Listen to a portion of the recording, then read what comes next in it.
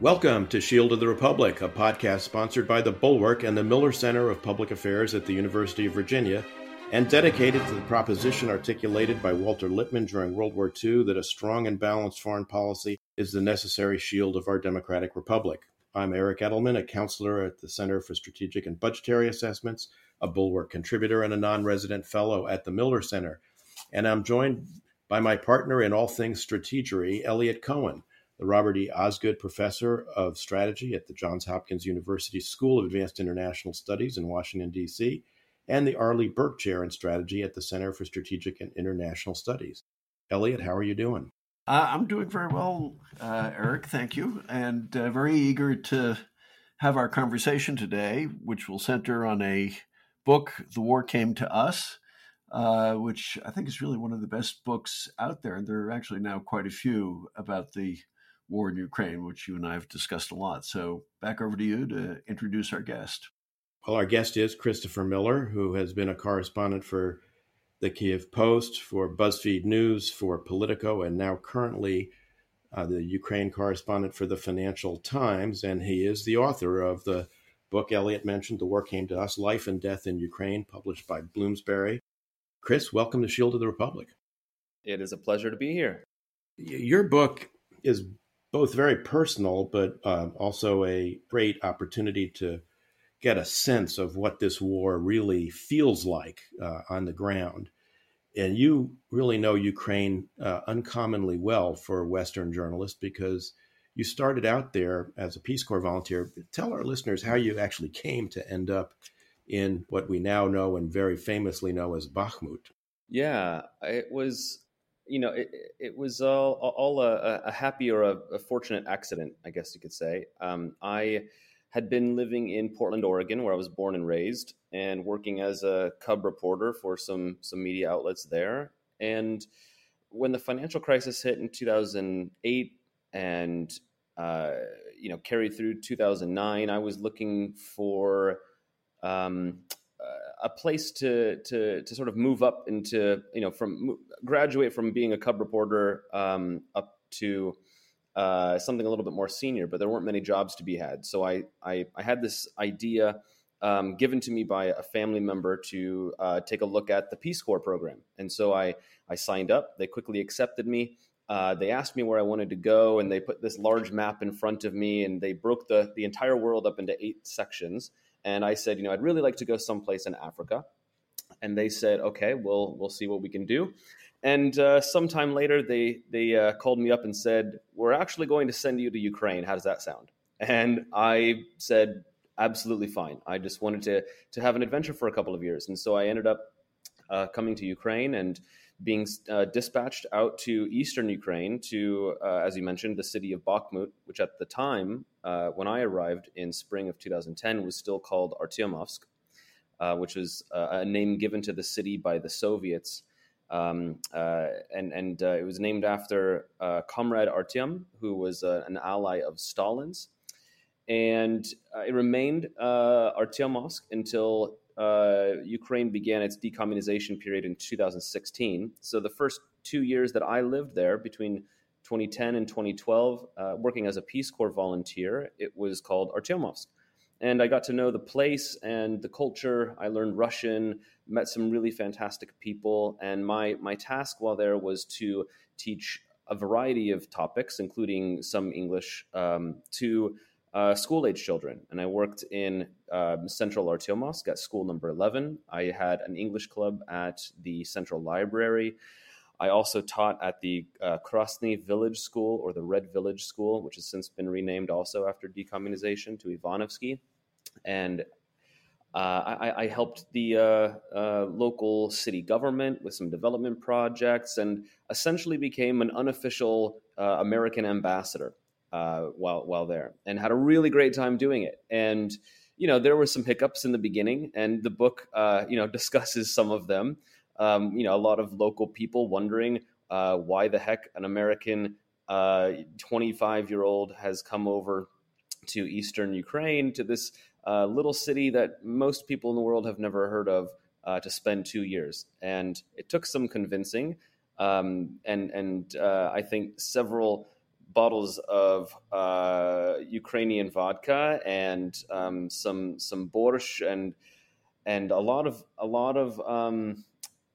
really rough discussions at first before they came to know me and really like me, but very quickly by the end of summer, I really felt like a member of the community, and I fell pretty hard for this little town and made some really good friends who remain my friends even today. And it really was the basis of my what would be my work as a foreign correspondent and the knowledge and experience that I would come to gain that would help me in my reporting now covering Russia's war here. Chris, when we talk about Bakhmut today, of course, we think about an extraordinarily bloody battlefield, which the Russians sort of managed to take and may now be pushed out of, but in any case, a place completely devastated and ruined. And I think it would be good if you could just say, what was Bakhmut like before war came to it?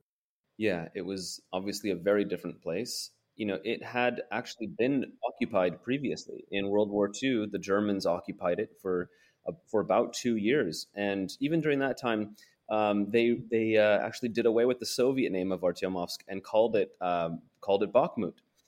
So under Nazi occupation, the city was returned to its historic name. Then fast forward to 2010, it had again been renamed Artyomovsk. When I arrived, it was quiet.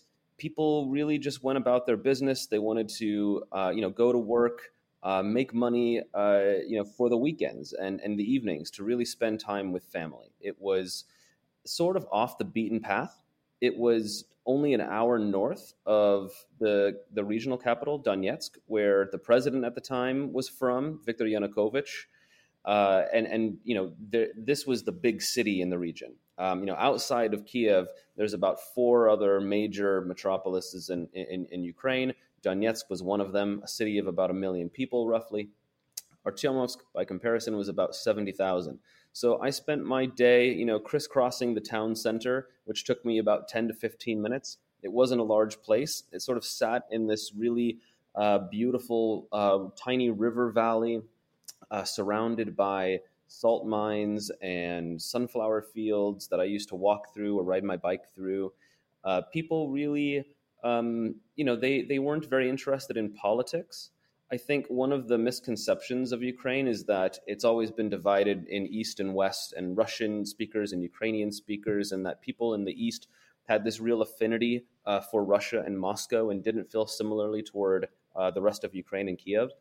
And what I found was a much more complex situation. People had a very strong regional identity, and they identified as people from Donetsk region or of the Donbass, which is the Donetsk River basin where Bakhmut is located. And, they didn't despise Kiev, but they were frustrated by the capital because they felt forgotten and sort of neglected.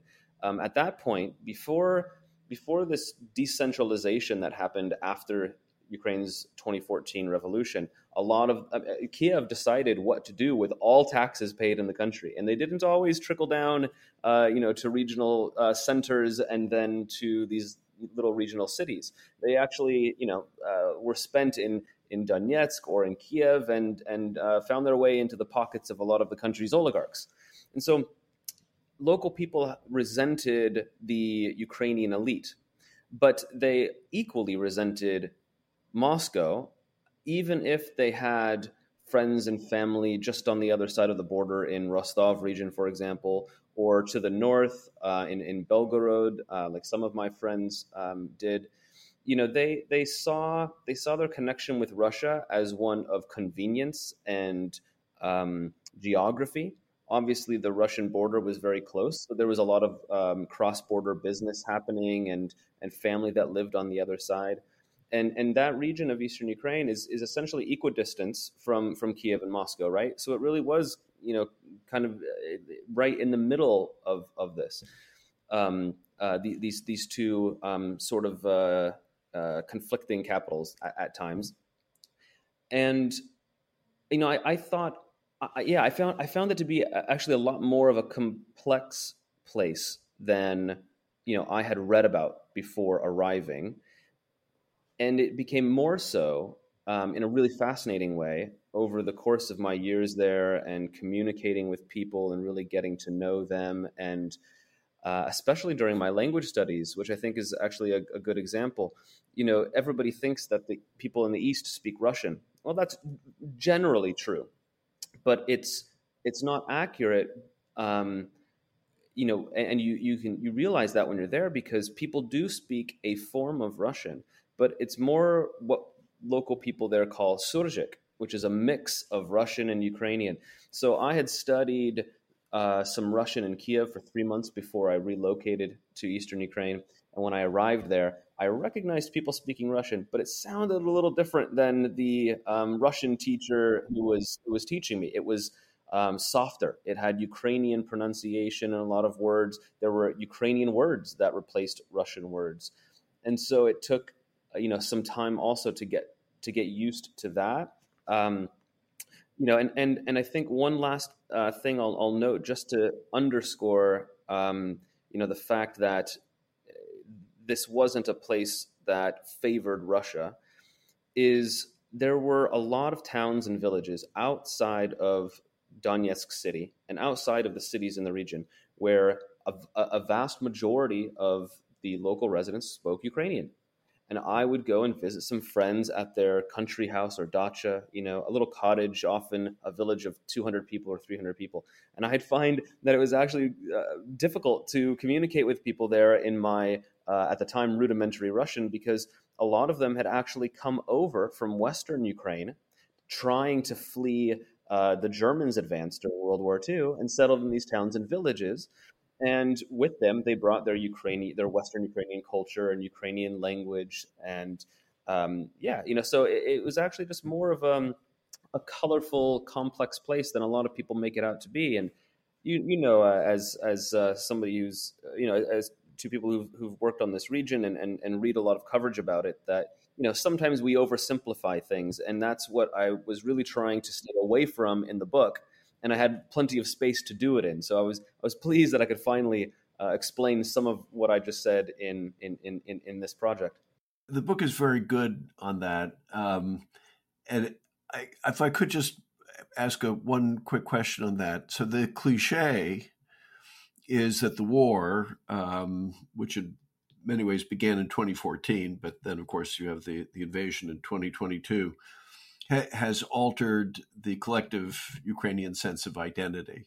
And I was wondering, do you agree with that? Is that, you just described something that was quite complicated, although distinctively Ukrainian. But is that now very, very different or not? Yeah, that's a really good question. I think, to put it simply, if Vladimir Putin set out to turn Ukrainians against each other and to bring them on his side, he has done the exact opposite in invading a country and causing great destruction to regions where he had some sympathizers. And I don't want to say a majority of sympathizers, but places like Odessa, Kharkiv, Donetsk, Lugansk, Dnipropetrovsk, Zaporizhia, Kherson, Crimea. These are all places in the south where the Russian language was the language predominantly spoken, and people did have some sympathies or interest in Russia. But after the 2014 invasion, and especially, in the years since, and certainly after February 2022, we see a Ukrainian population that is more united and pro-Ukrainian, and not only that, but anti-Russian than ever before. And, the polls show that. Anecdotally, I can tell you from conversations here that, Russia is widely despised. That if anybody had an inkling of sympathy for Russia after 2014, and some people did, including those who were stuck or chose to remain on the Russian occupied side in Ukraine, or in Lugansk and Donetsk oblasts, then many of them now are completely against Russia, and there's no coming back from this. It's Putin has gone too far, done too much, wreaked too much havoc, destroyed the lives and cities of people, including Bakhmut, which is for all intents and purposes destroyed. It'll have to be completely rebuilt if Ukraine ever retakes it. I'm talking to you from a city where I heard a majority of Russian spoken until the full scale invasion. Here in Kiev, it's been a very much a Russian speaking city, as much as a Ukrainian speaking city. But now people are very consciously making the decision to switch, and there's a really strong anti-Russian sentiment here. Your understanding of the complexities, Chris, I think kind of really suited you for the next sort of phase of your life when you decided to become a correspondent for the Kiev Post. And the Kiev Post, you might want to explain to our listeners what it actually was and what it did. But I mean, in a sense, it was very engaged in sort of not without risk journalism, exposing a lot of the corruption that was endemic in post-Soviet Ukraine. And some of that muckraking journalism, some of those revelations, when I say not without risk, I mean, there were journalists in, earlier period like Gongadze under Kuchma who were literally beheaded, killed. But even in your time, journalists were, roughed up, beaten, some killed, while people were exposing the Party of Regions and Yanukovych's corruption, all of which ultimately culminates in the revolution of 2014 that takes place at the so-called Euromaidan, which is one of the most dramatic episodes of the book because you were there. So could you talk a little bit about your transition into muckraking journalism and then how you came to be, present at the revolution, as it were? Yeah. My time in Eastern Ukraine as a Peace Corps volunteer really got me interested in Ukrainian politics and the anti-corruption efforts of a lot of Ukrainian reformers and activists, and to use your term here, muckraking journalists. I met a couple of guys in Donetsk City, and they had invited me to give some lectures on the Western style of journalism and how we do reporting back in the U.S. for the Donetsk Press Club.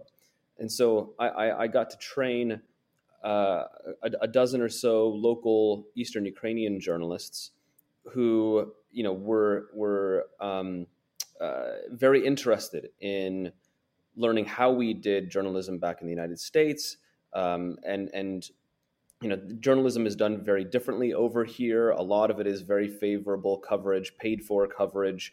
All of the major television stations, even today, are still owned by a lot of the country's most powerful businessmen and oligarchs. And so if you turn on one station, it's generally, maybe not right now because they're all against Russia, but back then, one station would attack the other station's owner and vice versa. So, I had finished my Peace Corps service and decided that I wanted to stay in Ukraine, but I also wanted to get back into journalism. And so to scratch that itch, I decided that I would move to Kiev, the Ukrainian capital, and find a job as a reporter here. And because I'd been out of the game for a couple of years, I wasn't able to immediately find a job at a major Western publication. But we had this newspaper called the Kiev Post.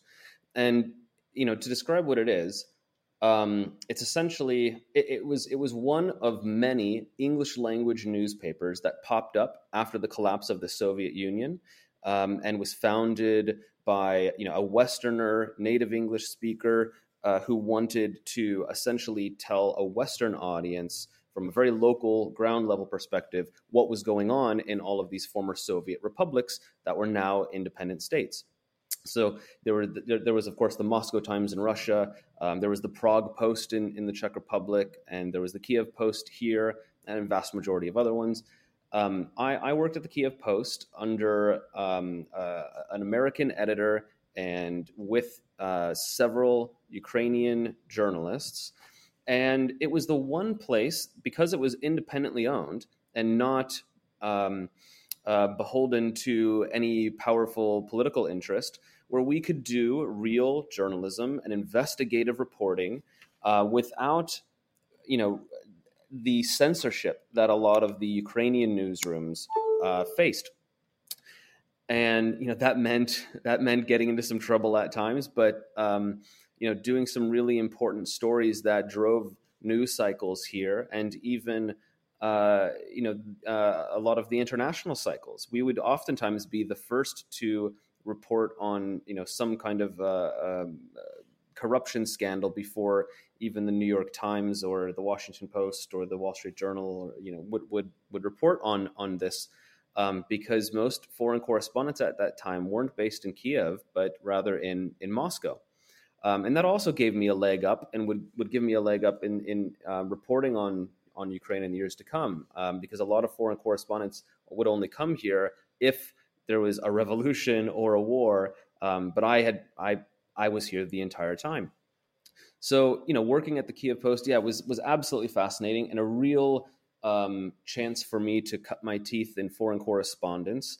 And I give a lot of credit to a woman named Katya Gorchinskaya, who was my editor at the time and became a very, very close friend of mine. She, in her heyday as a young journalist, was known for being especially tough and asking difficult questions, and even challenging the president, Leonid Kuchma, on live TV, and his powerful chief of staff, Viktor Medvedchuk, at the time too. And she had great news sense. She really helped me understand the country and to dig up stories. And while I worked there for nearly a year, we did a lot of that type of reporting. And then the Euromaidan protests broke out. So that entered, that began a new phase, not only in Ukraine's, modern history and putting it on this westward path, but also in my reporting career. It began as a protest. It was peaceful. I was there in the first days. Ukrainians in the many dozens, or a few hundred, were out there holding signs, protesting against then President Viktor Yanukovych's decision to turn away from the European Union and not sign this much anticipated and hoped for association agreement, but rather to turn back eastward toward Moscow and to seek a bailout from Russia. And I remember after a couple of weeks of this, or a week and a half, it wasn't too long. One of my colleagues and I at the Kiev Post actually co-authored a story that said the Euromaidan protests are dying out. It doesn't look like they're going to be able to sustain them. Yanukovych could win this, and how are they going to move from the streets to other actions to put pressure on the government? And then Yanukovych sent his security forces to beat up, brutally attack a bunch of young college students on Independence Square. And from that moment on, this peaceful protest, really transformed into a revolution that lasted for 3 months total. I was there day in, day out, spending long, very cold nights around barrel fires, talking with revolutionaries. And, until the end of February, when Viktor Yanukovych fled the country and the revolutionaries declared victory and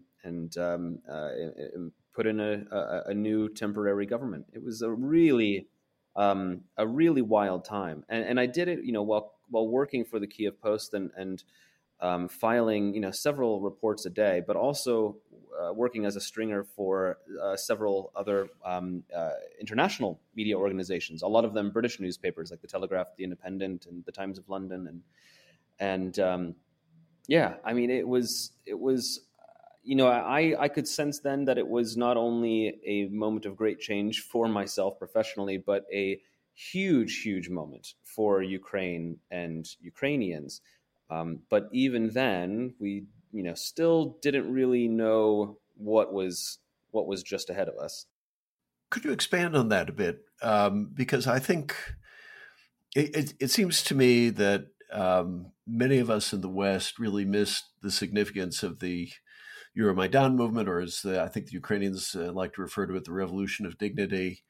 And as a result, not fully understanding that in 2022, which isn't that long after, it's 8 years or so, it's almost like you're dealing with a different country, because at the same time you're also having the Russian seizure of Crimea and Donbass, in which the Ukrainian military is really flat on its back, is not able to do very much, at least initially.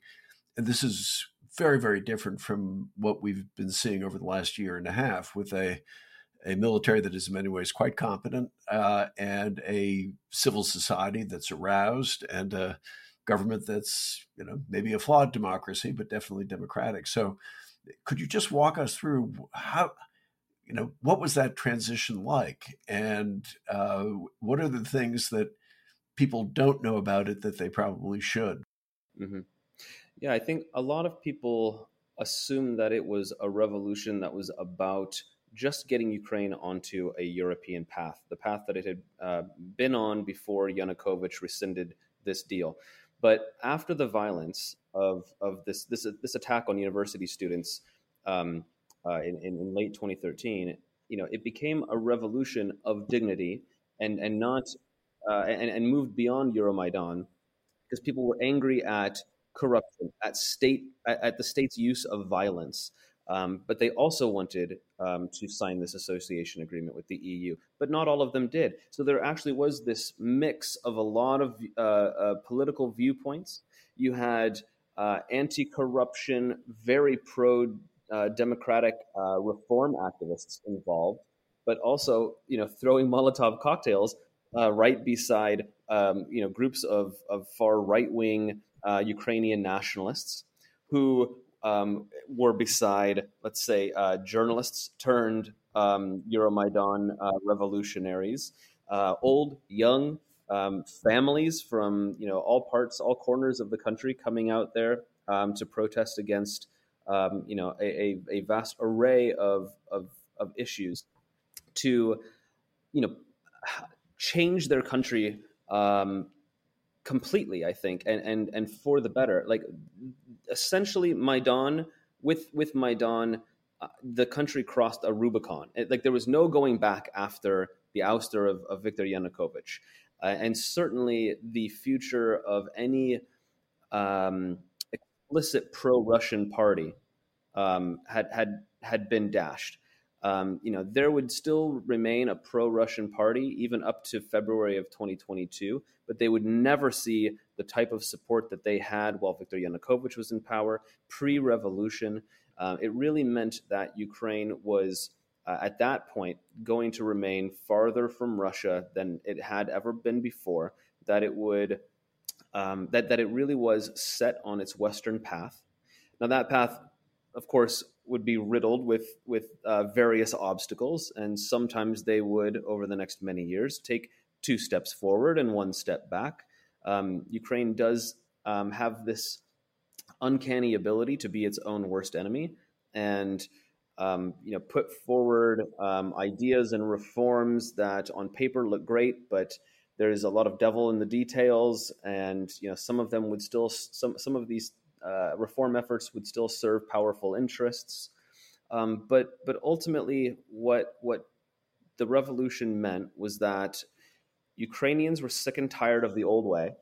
They had come too far after the collapse of the Soviet Union, with all of these governments that were more self-interested or too friendly with Russia, and they weren't going to go back. That they were moving forward, and that meant effectively moving westward.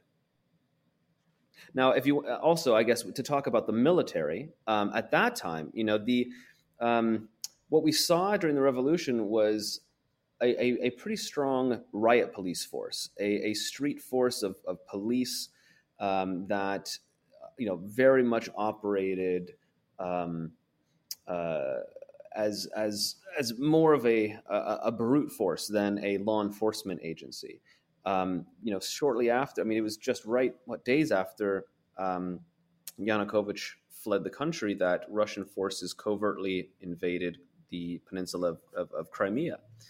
And with that, what we saw was how weak the military had grown under Yanukovych, and not only, but even under the more Western friendly Viktor Yushchenko before him. Over decades, the military was essentially just not viewed as a priority, and Russia. It was not understood that Russia would invade its neighbor, right? Its friend, and so the state didn't see a lot of reason to invest in the military, but also a lot of money that was meant for the military was being siphoned off by these extremely corrupt leaders. And by the time Russia invaded Crimea, the acting president at the time, Alexander Turchinov, told me that he had just 5,000 to 6,000 military personnel who had any form of actual military experience. Many of them as peacekeepers abroad, because Ukraine used to participate in a very big way in peacekeeping operations, or a Soviet military experience, and maybe some of these Western exercises that were also happening in the Black Sea. And that was just not enough to fight back against a much more powerful Russian army. And so it was, there were people, Turchinov himself included, who at the time wanted to and sought assistance, including from President Barack Obama at the time, and were told explicitly, stand down, do not respond. Any response could lead to a greater, greater military aggression on Russia's side. And so they did. And what happened was this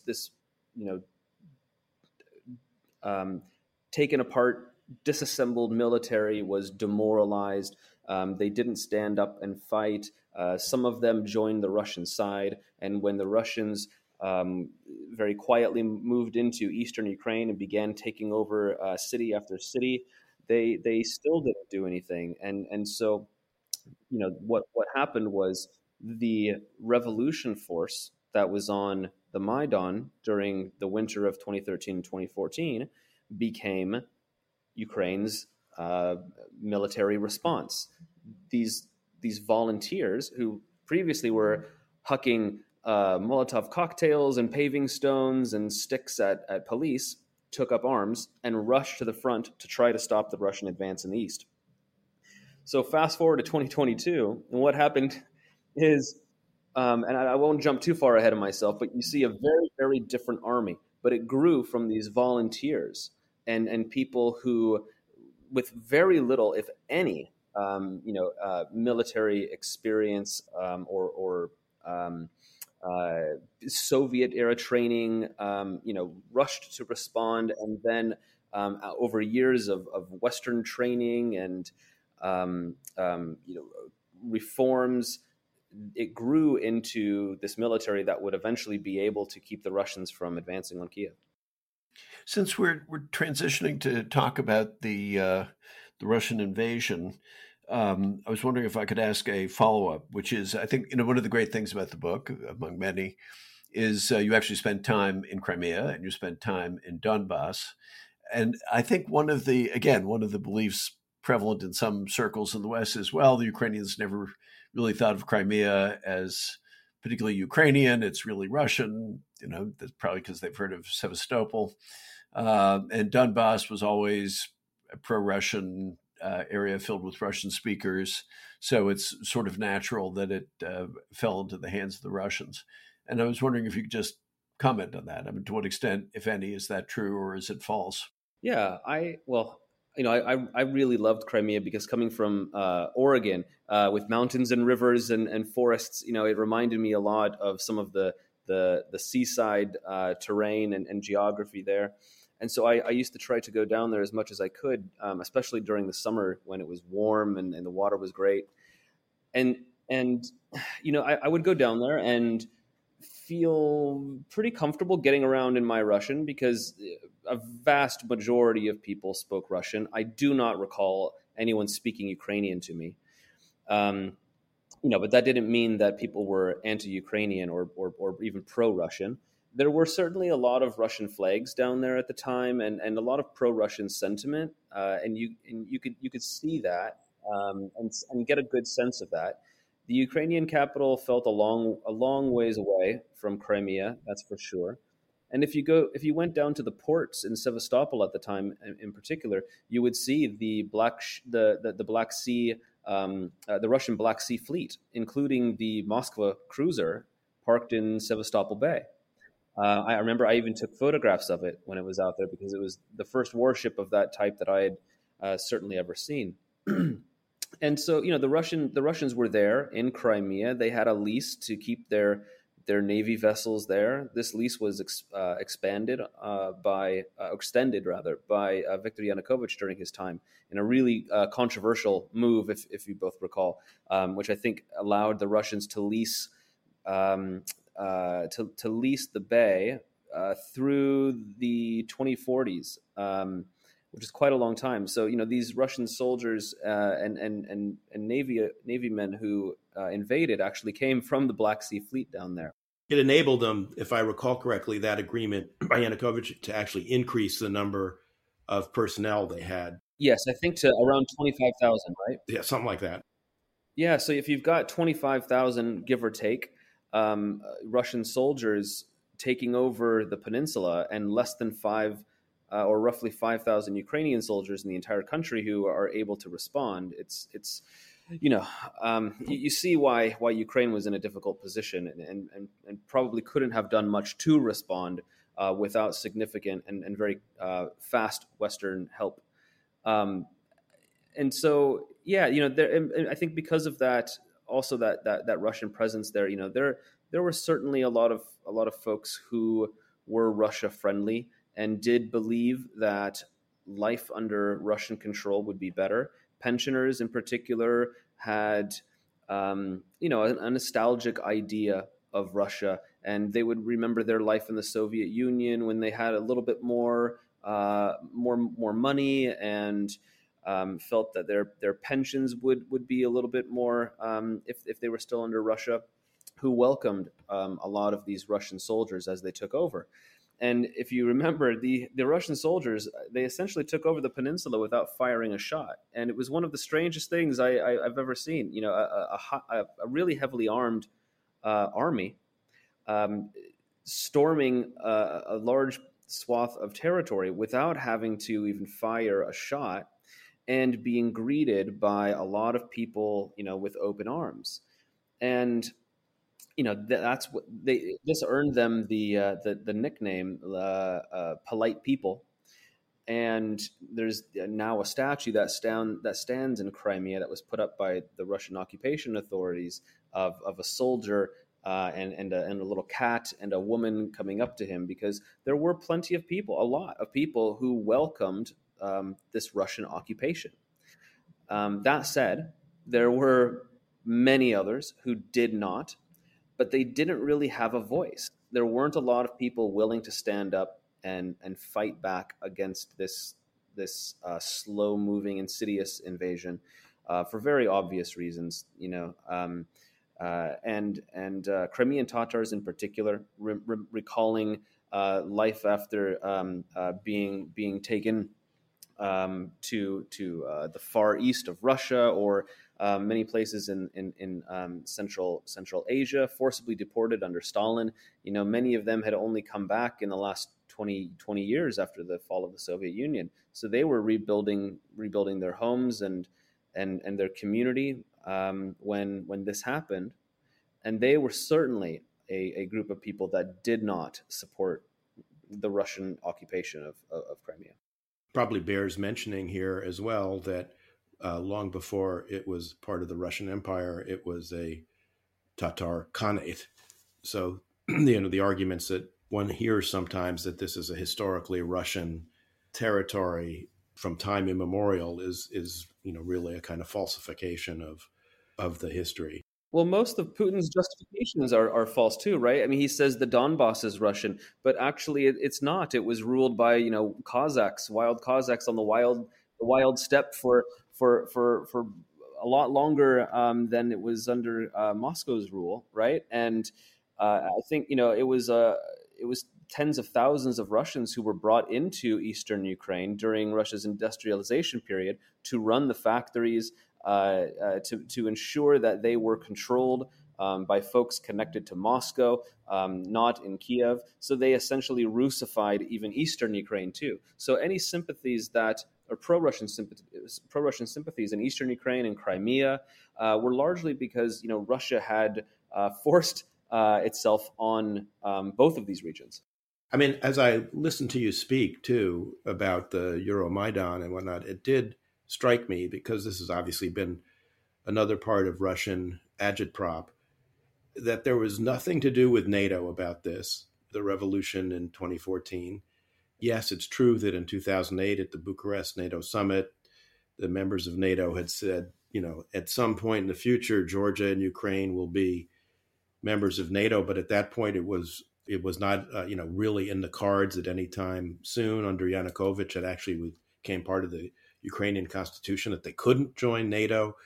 And so the threat of NATO membership, or of a military threat of some kind to Russia, just as you describe it, just non-existent. I mean, this is just a total invention. And one of the things that struck me about reading your book was, as you particularly describe the next kind of phase here, which was the fighting in Donbass, it really gives you a great sense both of the complete mendacity of the Russians as they were doing all this, but also the incredible brutality. And one of the things you discuss in the book is your tendency to, whenever you were visiting the front, to go to the morgues and hospitals to try and talk to people there. Do you want to explain to our listeners why you did that? Yeah, as a reporter, I try to get the fullest picture I can, and to speak with as many people I can, and to see things with my own eyes, and to get out of Kiev as much as possible. And covering the war in 2014, Russia's first invasion, I spent a lot of time back in eastern Ukraine where it was unfolding, because I was very comfortable in that region. I knew people. I knew all of these cities. I had worked and volunteered in all of them. I had great contacts and sources, and I even had a lot of friends and acquaintances who, took up arms or participated in one way or another on both sides. And so, I benefited from having these local contacts. And so when I went out there, whether I was in the Russian occupied side during this 2014 invasion or the Ukrainian side, I knew that I could roll into a city and drop a name or a place to somebody and be allowed to go and talk to these people at a local government building or schools, or even the morgue. And I would find that in the morgue, and I mean, when the violence really began, and I think it really turned into a war, because Russia's invasion forces in Crimea moved to the Donbass in eastern Ukraine in the spring. April is when they began taking over these buildings in Slavyansk and Kramatorsk, Konstantinovka, Donetsk. But it really didn't become a war until the Donetsk airport battle at the end of May, the day after Ukraine's presidential election. And I was there, and I was in the middle of this gunfight, which was something I had never experienced before. It was absolutely terrifying, and I was seeing soldiers being cut down by helicopter fire, by RPGs, by small arms fire, but I still felt like I didn't have a full picture of what had happened. And so the day after, I thought, okay, I'm going to go check out the hospitals and I'm going to go to the morgue. I knew exactly where they were because I had a friend during my Peace Corps days who actually lived next door to this building. And so I went there, and when I walked in, what I saw was a pile of bodies that stretched halfway between the floor and the ceiling, almost as tall as I am. And I started counting, and that's when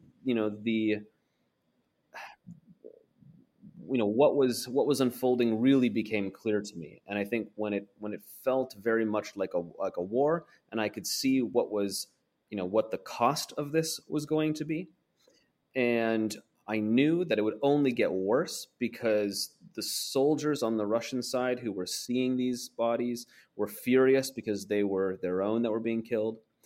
Later, I would cross back over the front line and see similar scenes in hospitals on the Ukrainian-controlled side, and I would see how infuriated the Ukrainian soldiers and civilians and family members of those killed were.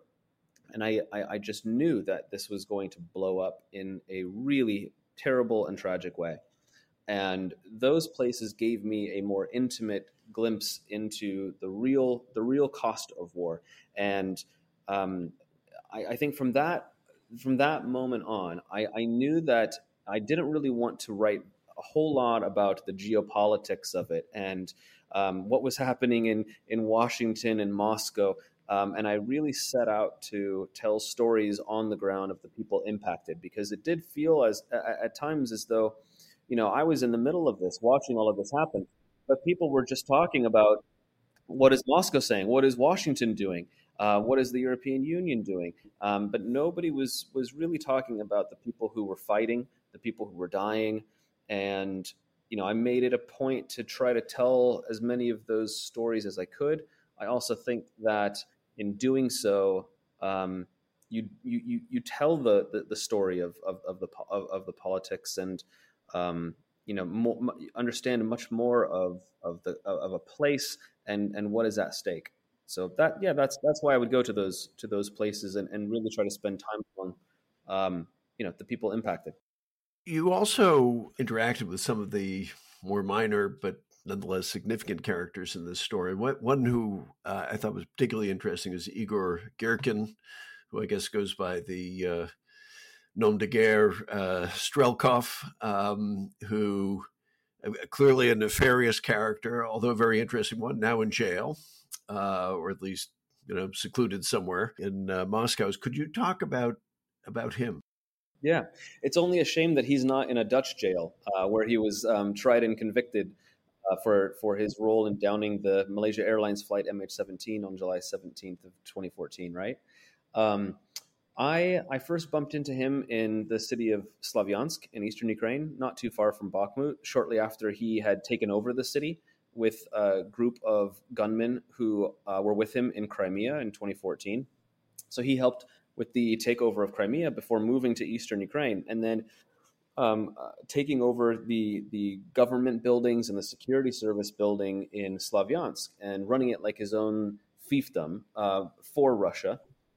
Many of his guys spread out to nearby cities and overtook Konstantinovka, Kramatorsk, and essentially locked them all down, not really allowing many of the Ukrainian police and security forces in. And that's really when the occupation began. And I think it was Strelkov who now infamously said that he was the person who fired the first shot of war, right? Or he's the person who sparked the war. So that is his own personal claim to fame. But he ruled Slavyansk with an iron fist and put into place this old Stalin era governing system and these old wartime laws that saw people who shoplifted or stole articles of clothing be forced to sit for a military tribunal and quickly convicted, obviously not receiving anything resembling a fair trial, and then be executed in the back of the building by firing squad. Now, when I met Strelkov, I could tell right away that he was a bad guy. Certainly one of the most terrifying people involved in this whole Russian war that I've ever met. I I had to get accreditation, just like any other journalist who wanted to work there.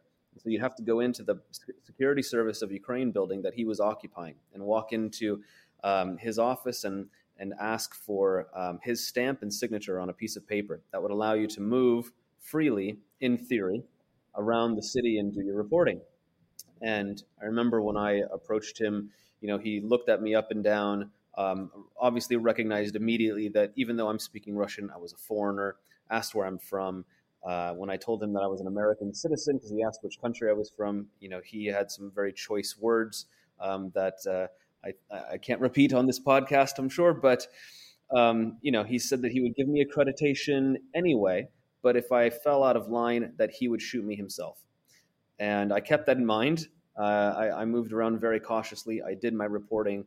And a couple of months after that, he finally fled the city of Slavyansk with his gunmen and moved to Donetsk, the regional capital where Russia had set up its occupation center. And when he left, I remembered his office, and myself and two other colleagues went in there and dug around very carefully and found a stack of documents that were especially interesting, considering that they had all of his name all over them, and they were from these military tribunals. And it proved that he was holding these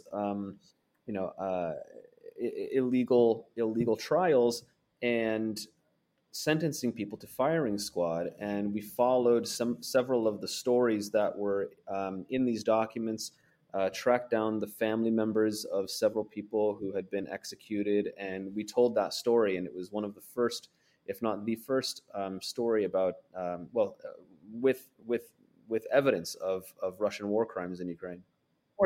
Strelkov, just because he is a fascinating character. Before he came to Ukraine, he fought in Chechnya, he fought in Transnistria, the breakaway territory in Moldova. He also was a big fan of war reenactments and quite the White Army enthusiast. So he was playing war while also participating in real war, and he sort of strutted around with the confidence of maybe an old general from 100 years ago, somebody you might see on like a Hollywood film.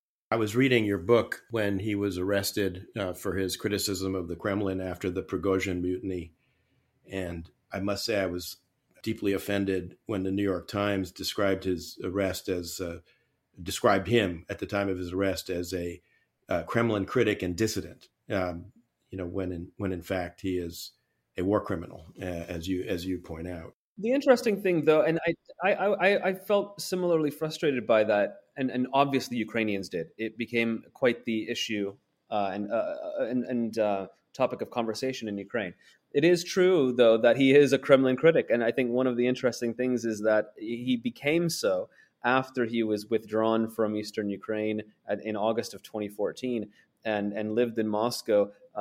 Very, kind of very quietly, but sometimes popping up to criticize Russia's military operations here, and then in a much bigger way after the full-scale invasion in 2022, which is obviously what has him in hot water now. We're running low on time, but there are a couple of other things I really do want to get to with you if we can.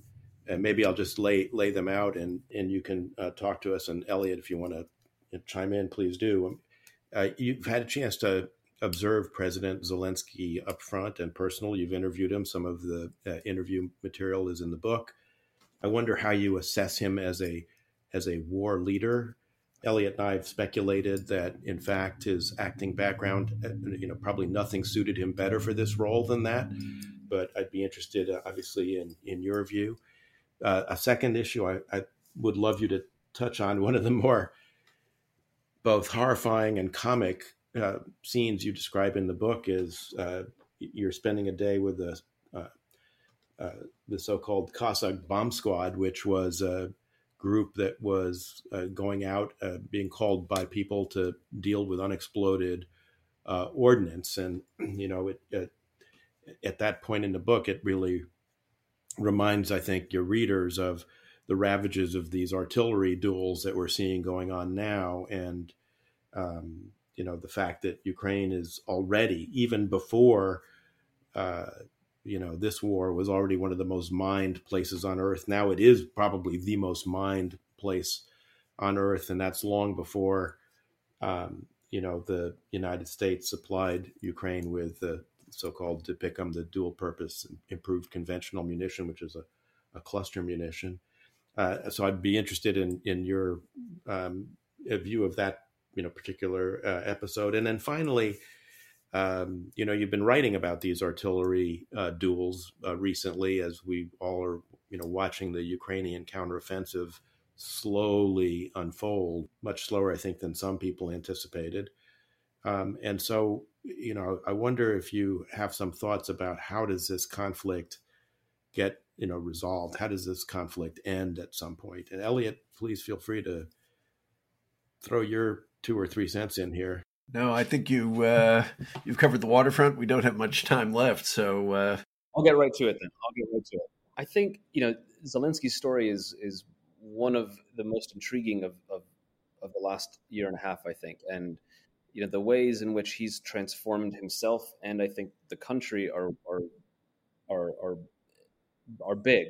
In a sense, to echo what you said, yeah, this might be the role of his life, right? And certainly his background in acting, in speaking, in public, appearing in public, has been beneficial. At the same time, I've known him now for quite a while. I got to meet him and speak with him while he was a comic actor, before he had any political aspirations. I met him during his campaign.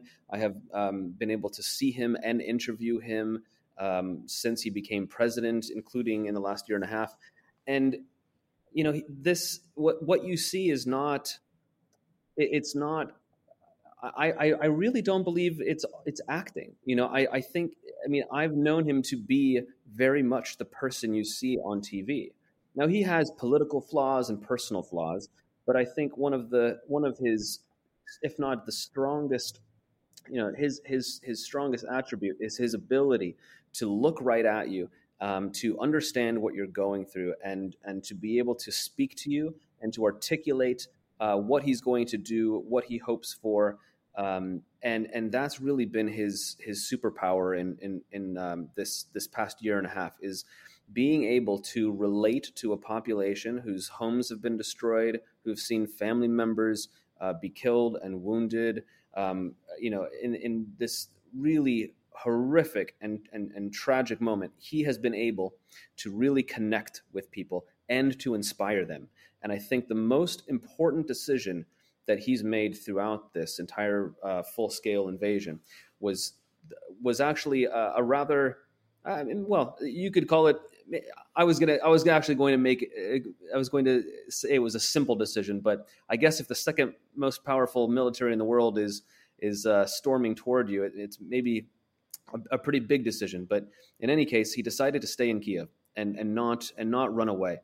And Washington had urged him to maybe consider heading to Western Ukraine, or even across the border into Poland, to try to keep his government together and to keep him alive. And he said, I'm not going to leave. And he stood his ground and went out and delivered what was probably his most famous and important speech he's ever given. It lasted mere seconds, right? It's nothing like his several minutes long or 15 minutes long nightly addresses now. But in about 40 some odd seconds, he told the country, I'm here, my people are here, we're standing up. We want you to as well. We're going to fight. Russia's not going to win. And it really, I think, inspired the nation and rallied people to defend themselves. And I think that was a huge, huge reason why Kiev did not fall in days or weeks. And after several days, Kiev and Ukraine's military finally got their act together and put up a very strong defense. we know the rest of the story, right? Russia had to retreat and move back across the border. So yeah, he's just an absolutely fascinating, stunning character. I'll wrap on him by saying only that he does face a lot of really difficult questions whenever this war turns to a stalemate or is resolved, because a lot of Ukrainians want to know why he didn't do in their mind, a better job of preparing them for this full-scale invasion. You'll remember that he said repeatedly to Washington and Western allies, stop fear mongering, stop saying that Russia is going to invade and that it's inevitable. You're destroying our economy, you're scaring our people, you're causing chaos and panic, and we don't want panic here. And so he said, there's this now infamous line that he said, Ukrainians will be fine. We'll be barbecuing in May. And of course, the country was very much at war in May, and we had seen the atrocities that Russia had carried out in Bucha and Irpin and many other places. So, at some point, he will face some very, very difficult questions by his Ukrainian population. Secondly, the Cossack bomb squad, I put that in there because it was just one of the weirdest things that I had done as a reporter. And to me, a good example of one of those moments where I'm not quite sure I made the right decision to go along with this group. I did not set out to be a war reporter. I was very happy writing about politics and sitting my butt in Kiev here, where you can get great beer and food, just like you can anywhere else. The revolution happened. I learned how to report on that, got my first gas mask and even wore a bicycle helmet to keep my head protected from Molotov cocktails and paving stones. But then by the time the war began, I had to invest in a ballistic helmet and a bulletproof vest, and was very much learning as I went along how to behave in wartime and cover a war. And I operated most often as I did as a Peace Corps volunteer. To get to know the country, I told myself, say yes to everything. Don't turn down any invitation, because it could lead to some kind of terrific story or experience. Well, that got me into some pretty tricky situations come wartime. And this was one of those where I was invited by this group of Russian Cossacks who were a demining group, and going around to the destroyed city of Debaltseve after they had just they had captured it from the Ukrainians.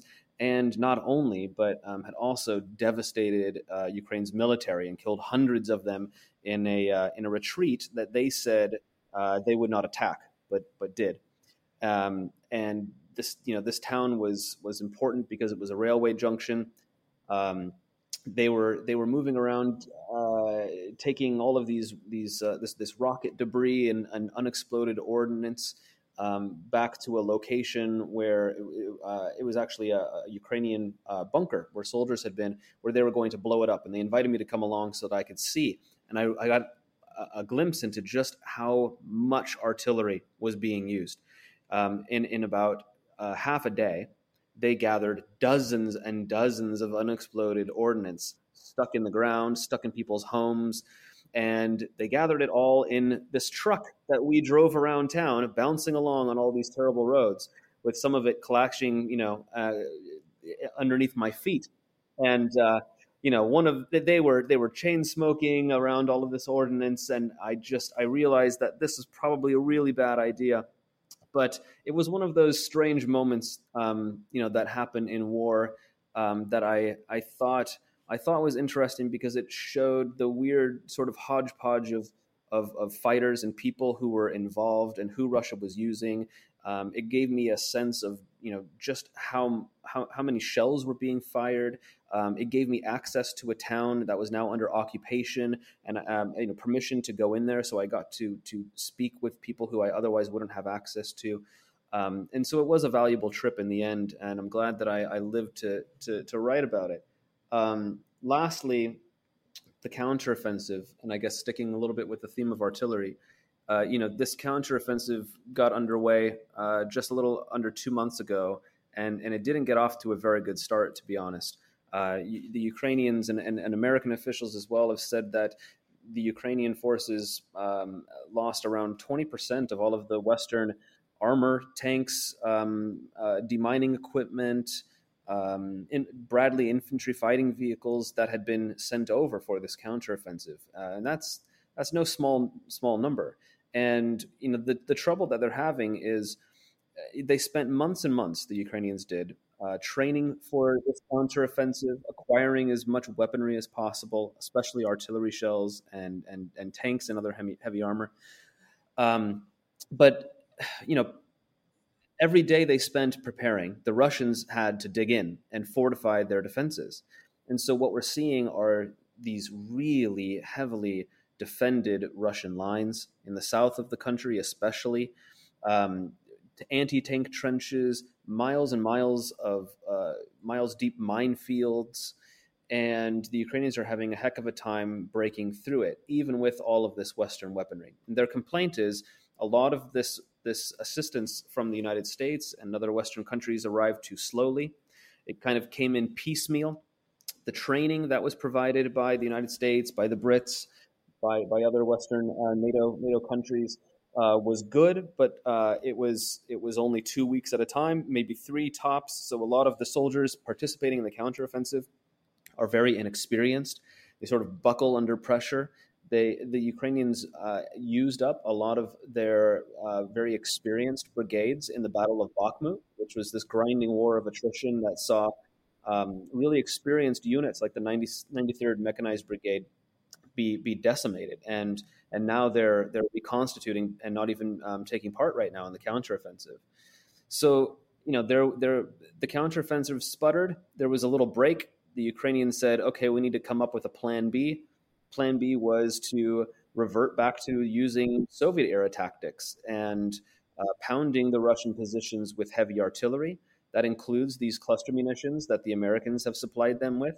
And I've heard from some of the soldiers down there that those are helping quite a bit in keeping Russian soldiers from popping up and firing at their tanks with anti-tank weaponry and keeping them essentially suppressed while they're able to move a little bit closer to the Russian front lines, meter by meter, tree line by tree line.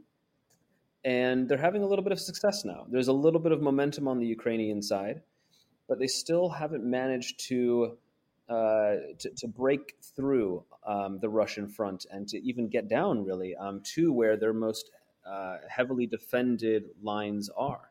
And that tells me that we're in for a very long, grueling, tough fight. We're going to see a lot more casualties, a lot of equipment losses in the weeks to come. And I think we shouldn't expect to see a sweeping counteroffensive like we did in Kharkiv last year, or even down in Kherson after the Ukrainians got going and managed to recapture that city in the south. It's going to be a long, tough fight. I'm not sure exactly how and when it ends, but I do know that, and the Ukrainians say and truly believe that if the West provides them with enough and quickly enough, then they're going to have a much better opportunity to do it. That time isn't on their side. Time favors Russia right now. It's just got deeper resources. They're not going to have to convince themselves to continue fighting, right? They're already putting their factories on war footings and producing more missiles and equipment. The Ukrainians are going to continue to have to plead their case to the West and say, we need more missiles, we need more rockets. Please give us F-16s. And so I think, unfortunately, this is something that's going to stick around for a while. I don't think we're going to see the end of this war. But when we do, I do think that it's going to be really difficult, for the Ukrainians and the Russians to sit down for negotiations. Somebody's going to have to mediate at some point. But I think really one side or the other is going to have to almost pound the other into submission before the other side is willing to come to any kind of agreement. The Ukrainians have lost too much. They don't want to make compromises. They've compromised already. They've lost cities, families, loved ones. They don't want to see a Ukraine that's divided and occupied by Russia. Chris, you've been incredibly generous with your time today. I know it's late in the day in Kyiv, so thank you for joining us. Our guest has been Christopher Miller, the author of The War Came to Us, Life and Death in Ukraine. And if you want to get a real appreciation for, as he was saying a few minutes ago, the human cost of this war, I can't think of a better source for you to consult. Yeah. Chris, thank you. And I don't go driving around with loose artillery rounds bouncing around in the back of your truck. It's really not a good idea. I've learned my lesson. Thank you both very much. This was a good chat. Once is enough. Elliot and I will be on a short break next week, a little bit of a summer break. We'll be back in 2 weeks with Isabel Kirshner, the New York Times correspondent in Israel, to talk about her book and about what's going on in Israel. But that'll be it for this episode of Shielded Republic. Thank you for joining us.